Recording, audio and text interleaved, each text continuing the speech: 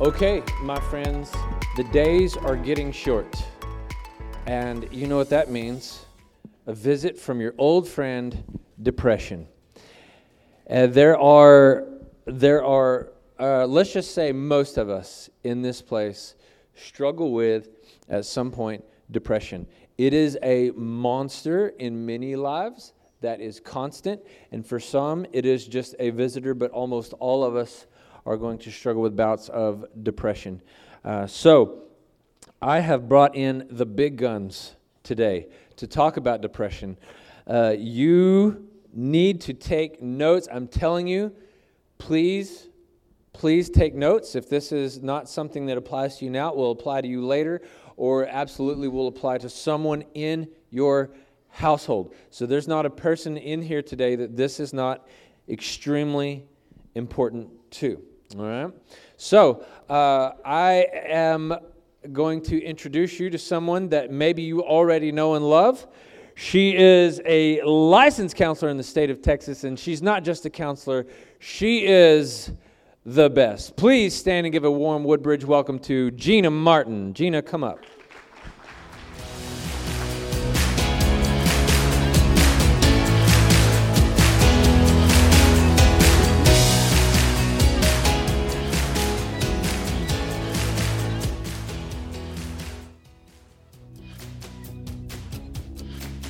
You hear me? Yes. Okay.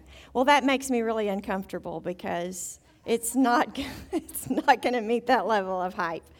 But I am glad to be with you this morning, Woodbridge. I think this is the third time I've been here. And each time I'm here talking about depression or anxiety. I want to tell you real quick before I get started, I would like to tell you a little bit about what God is doing in our work. So he has blessed us with a larger building. So we're not just providing individual counseling, but now we're able to help more people through groups, support groups for different things. Right now, we've already started a men's group for those who struggle with pornography. It's a wonderful group, very confidential. We're about to start a divorce care group for those going through divorce and struggling with helping their children through divorce. We're going to have a hurting moms group, which is for women who are heartbroken about their older children who are making destructive choices. And then as we see more and more needs, we're just going to open up this space for people who have been through these things, who have healed, who are now being used by God to help others struggling with the same thing. You know, that's what Jesus did with the little boy. Remember the 5,000? The disciples were, how are we going to feed these people? And they found a little boy who had a few fish and loaves of bread. But the disciples were like, how is that going to help anything? But he offered the little that he had. He offered, this is what I've got. You know, and look what Jesus did with that. He fed the 5,000. And I know that's what God is going to do through his people who have been through divorce, who have struggled with addiction, who have gotten through these things and are now able to help others. So I'm going to be letting Jared know when we provide these different things so he can let you know. Maybe you can participate. Another thing that I'm going to experiment with, because there's such a growing need for counseling, and there's just not enough counselors to meet the need. The minute I add a counselor to our staff, he or she fills up like that. It's just very frustrating. And so I'm going to actually experiment with some group therapy, which is just, in group therapy, it's just, there's an element of education, of teaching, and then there's the element of everybody working on their individual needs. But today I'm not comfortable with preaching. I'm not a preacher. And so what I'd like to do is kind of make this like a group therapy session. You're not going to have to say anything. Don't get nervous. But I am going to do a little bit of education that what I'd like you to do, if you struggle with depression, you can actually take the things that we're talking about today, and it'll be a start for you to begin to do what you can to turn things around, okay? It's very exciting, okay? So While there are biological causes to some depression and anxiety, and last time I did spend some time talking about some of those physiological causes of depression, and there are certain situations where medication is needed. But today I want to spend time talking about the most common cause of depression, and that is when we develop a very unhealthy way of thinking, patterns of thinking. They develop in lots of different ways. Childhood, just experiences. We all have difficult experiences at school or in sports, or we can go through times of abuse or a bad breakup, or it doesn't matter what the cause, what the source, but depending on that, we start believing things about ourselves, about the world, about others, how they see us, in ways that aren't accurate. Yes. Okay, I don't know if you're aware of that. And when something is not accurate, we're seeing it in what we call a distorted way. All right, I see this all the time. And if you think Christians don't deal with this, it is something that Christians deal a lot with. So I want to help you with that today. Satan, I want to just kind of give you this. So Satan is, the Bible calls him the father of all lies. From the moment the first lie happened, when he planted a seed of distrust in Eve, to not believe what God had told her, from that moment, sin came into the world. He lies. The Bible says there's no truth in him. When he lies, he speaks his native language, for he is the father of all lies. So if you're believing something that's distorted or not really true, we know what's behind that, okay? The Bible also calls him the enemy who prowls around like a roaring lion, seeking someone to devour. It also calls him, in John, Jesus called him a thief who comes to kill, steal, and destroy. And when he plants these distortions in our minds, it steals our joy. It steals our chances, our confidence. It steals our relationships and even our health. I'm seeing now a lot of people with health problems that are directly related to the way they think, okay? And honestly, I've seen people that once they correct the way they think, the physical things are gone. Isn't that amazing? So much of what we deal with, I've dealt with that myself. I'm going to share a little bit later something I dealt with just recently, that once I got things lined up with truth, the pain went away. And I'm not saying all pain is due to this. I'm just saying that it's directly our mind, our body, and our spirit is all connected. And so I want to just show you, when in counseling we call these cognitive distortions, okay? So I'm going to run through these really quick because there's 10, okay? So what do you think of when you think of a distortion? Something that's just kind of twisted, like when you walk in a house of mirrors and it's you can tell it's you, but it's really messed up. Well, that's what we call these thinking patterns. It's actually a habit. If you can think of like your eating habits, you just automatically go to the same things. Well, that's what we're talking about, a way of thinking that just becomes a habit. And I want to just kind of show you these real quick. We're not going to spend a lot of time on them, but you can find these online. I mean, you can look up cognitive distortions and you can find all the information about it. Now, these things, no matter which one you deal with, they cause you to view everything more negatively than it really is. Okay, so think about that as we're going through these. The first one is all or nothing thinking. So this is where you look at things in absolute black or white categories. For instance, if you didn't win, you're a loser. I struggle with this one.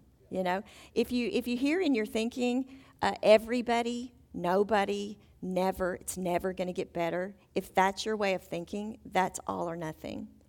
Overgeneralizing. Something happens to you once, you just assume it's a never-ending pattern of defeat.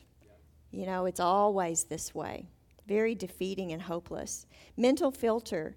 This, I would say, is probably the most common one with people who struggle with depression.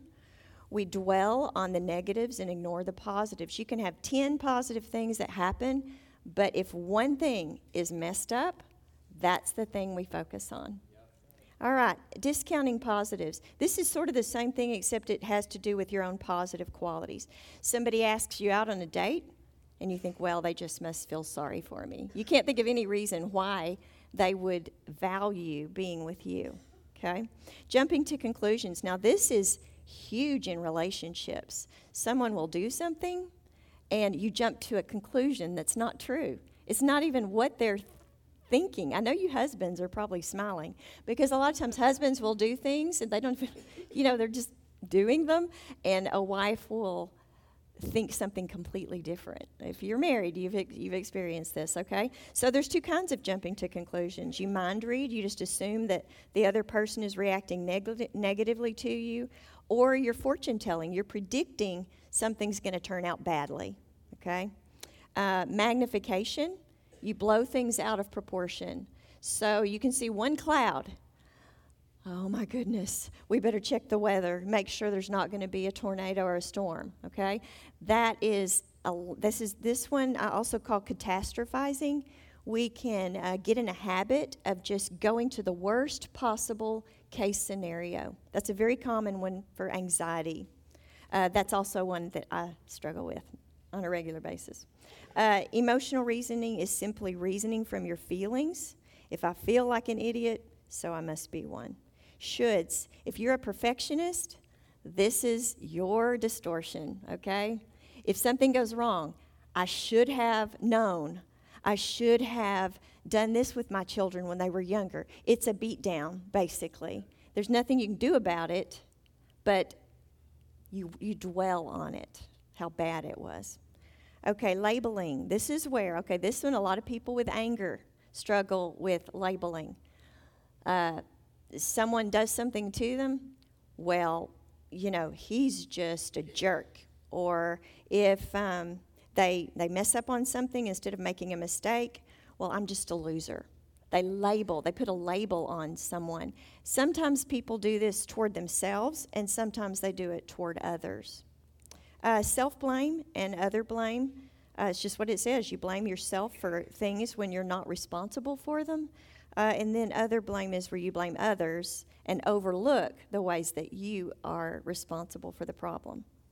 So the reason that this is so damaging is because when we ruminate, when we roll over and over a negative thought, and that's what we do, we ruminate, it creates chronic stress and chronic depression, okay?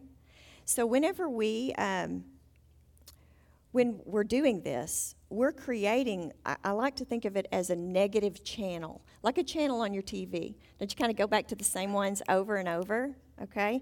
We are creating a negative channel that just becomes our default. You actually wire your brain to be really good at producing negative thoughts, okay? Now, I know this sounds really depressing, but here's we're going to switch things right now. You don't have to stay there, okay? You don't have to stay there. There are things you can do, and that gives you hope.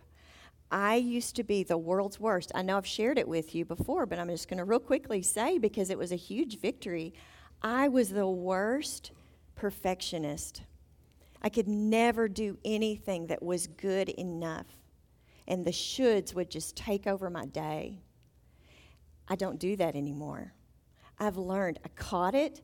I knew what it was. I called it out on myself, and immediately I began to turn it around.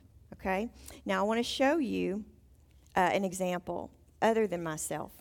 So a client that I'm working with, a man, his wife came in first, that, she was real. This is a family that everyone looks at and goes, wow, that's a good family. I mean, they're Christians. They walk with God. They have great kids. It's just you would never dream these things are going on. But through the years, he, loses temper, yell at his kids, yell at his wife. It happens. But it was kind of consistent with him. And he's become really depressed and just lethargic lately. So his wife came in to see me, and she said, I can't believe I'm saying this, but I'm really worried about our marriage because I cannot allow him to treat me this way. And so she was able to talk with him, and thank God he was able to come in. He humbled himself. He came in. He said, okay, I need you to help me. He said, I've dealt with depression all my life. I've taken medications. I've done, I've done these different things. He runs, he exercises. Those are all good things. But there was something he couldn't overcome. And so one thing that I ask you to do, and this is an exercise, I'll say, okay, tell me about a time recently whenever you were really down. And I just want to hear the thoughts. Like if you had a tape recorder in your brain, what would we be hearing? I said, don't change it. Don't censor it. Just say it, And so he said, well, I was really depressed when I woke up last Wednesday and I was headed back to work. He works out of town, so he leaves really early on Monday morning, goes back to another city to work. So he started saying what he was thinking, and I wrote it down, so this is exactly what he said. He said, oh, crap, that didn't go well. Just another sign it's not ever going to get better. And then he just kept going and kept going. He said it was like I got to feeling worse and worse and worse. And I said, okay, so stop right there. Tell me about your weekend. And he said, well, okay, so Friday night I went to the football game. And I said, did you enjoy the football game? Yeah, it was a great game. I love sports. He said, then I got up on Saturday morning, took a long run. Said and then after that we had lunch. And he said, my wife and I actually got out. We went to Granbury. We sat outside. It was a beautiful fall day. And we got to enjoy some good music and good food. He said we even had some really good conversation, probably the best in a long time. And it was so funny because as he was talking, I could see it happening. He was like, wow, that really sounds like a good weekend. He said, we went to church on Sunday. It was great. Then we went to the re-engage class, and I really did learn some neat things. And he said, oh, my goodness. I have focused on the one part of our relationship that's not gotten better yet, the physical part of their relationship. And so I said, okay, so what would you say to a good friend in this situation? And he said, and it was really hard. It took him a long time. He said, okay, I would say, you know what? A lot of things are getting better. You're in counseling. You're spending more quality time with your wife. Y'all are having conversation now. Things are getting better. And as you get better emotionally, as there's more of an emotional connection, I had to help him with this, by the way, as there's more of an emotional connection, the physical part of your relationship is going to follow. It just does. For a woman, whenever you are connected and you're talking and you're able to share your inner self with your spouse and spend quality time, the physical part of your relationship will just come. And so, you know what? After that, I said, I want you to do this every time you catch yourself in a really rotten mood or you're really angry or frustrated.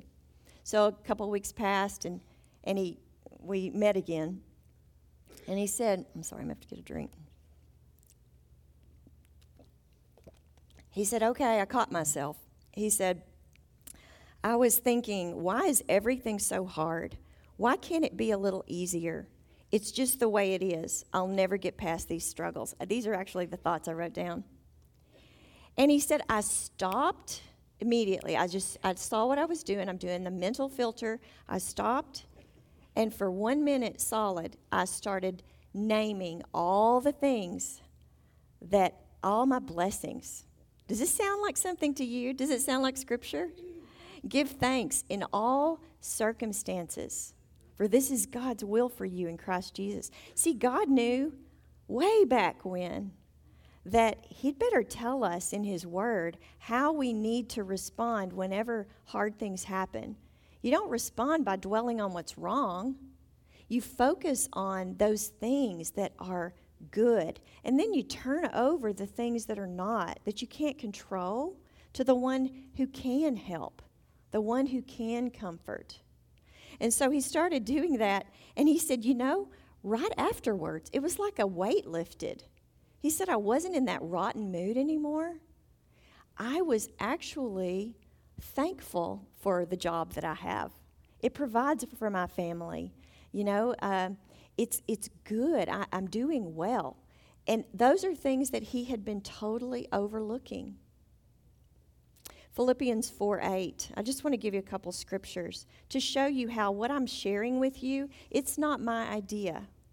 It's God's idea. So Philippians 4:8. Finally, brothers and sisters, whatever is true, whatever is noble, whatever is right, pure, lovely, admirable, excellent, or praiseworthy, think about these things. 1 Thessalonians 5:16 through 18. Rejoice always, pray continually, give thanks in all circumstances, for this is God's will for you in Christ Jesus. He's telling us what we need to do. We've just got to put it into place.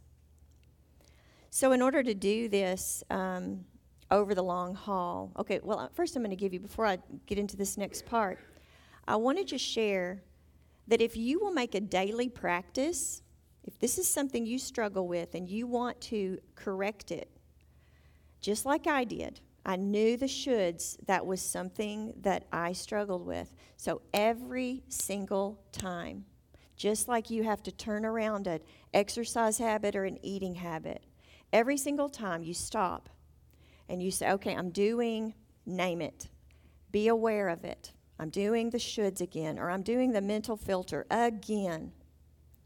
And then you switch your thinking, what's true, what's right, what's pure, what's lovely, what's admirable. It can even be something that's not going well. You can say, okay, that's not going well, just like he did. The physical part of our relationship, it's not where it needs to be. But, and if you have to just say, but God, I'm giving that part of it to you. I'm going to do what I can control. You take the rest, okay? So you are switching it, and I'm going to challenge you. Spend at least 1 minute thinking through, rolling over, because what's going to happen is you are going to begin to form some new thinking channels. You can actually be the sculptor of your own brain. You can begin. Brain researchers have written books about this. Caroline Leaf, if you want to look into one, Rewire Your Brain, I think is what it's called. It's truly just exercising the brain to notice the positives, or exercising, just setting up some new channels. And actually in your brain, you set up new neural connections when you do that on a regular basis. So if this is something you deal with, the more you exercise it, it's hard at first. It's so hard. It's so easy just to go back to the old negative things, the jumping to conclusions, the whatever it is. But once you do it over and over, with exercise, with an eating, like a new way of doing something, it becomes easier and more automatic with time. So I want to give you hope about that. This is what I do in counseling all the time. It's so rewarding to see a Christian come in and they're like this. I'm so defeated. I cannot get past it. And then at the end of their therapy, to see them, reflecting God's love to the world around them, because they're not full of lies and distorted thoughts. It's so rewarding. So I want to shift to another obstacle that I'm seeing a lot of right now. And this, I think, is the cause of a lot of our depression, a lot of our stress, and our anxiety. And it is hard to overcome, but you can do it. Okay, before I say what it is, I want to tell you, about a month ago, and here I am, a Christian counselor. I love being with God. I've known him for a long time. I mean, there's nothing I'd rather do than just sit and be with God. But about a month ago, I woke up and it was like I was my joints were hurting. I was just in so much physical pain, not sleeping, not taking time for myself to do the things that I know are good for me. And I was like, it hit me. I said, God, I have not really been with you all week. I have not heard your voice. I haven't, taken the time for this. And I knew it right away. I had fallen into that I guess it's a distorted way of living. It's the world's way of living, being busy. We feel our lives so full of activity and things that are our responsibility that it's not allowing time to just sit still and be with God. I think this is from the enemy. I think our way of living right now, we were never designed to keep up with this pace. Okay? So here's what I had to do, and I'm telling you, it's hard. And I'm not judging because I know for different ones of us there are seasons. But overall, I had to sit down with God. I asked forgiveness, and then I said, okay, there are certain things that are the most important things. First of all, I'm going to put you first. Okay, Matthew 6:33. This is the chapter where it's talking about all the worries and stresses of the world, the things we worry about. And then he says, seek first the kingdom of God and his righteousness, his way of doing things. And all these other things will be added unto you.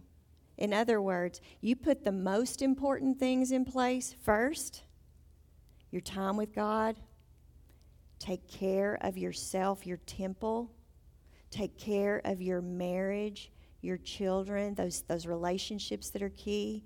Do your job well. But then there's a lot of other things that we are doing I'm not saying you drop them. I'm saying you evaluate. You sit down and you really evaluate. I had to actually talk to my clients. This was hard. And I had to say, I may not be able to see you as often as we have been meeting. And I just told them, I've got to have more time for taking care of the most important things. And I will continue to work with you. I stopped seeing new clients. My pastor even called me. That breaks my heart. If he called me.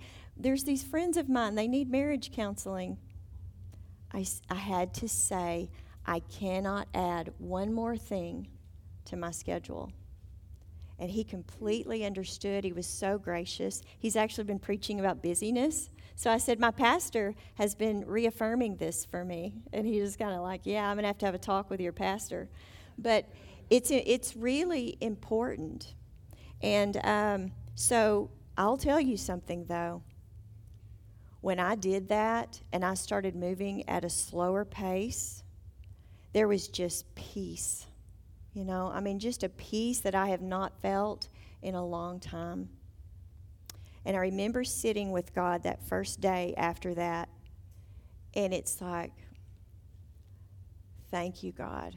I have the time just to sit and thank you for all the blessings and worship you and give you all my cares, all my anxieties, all the things at work, at home that I'm struggling with. I give them one by one.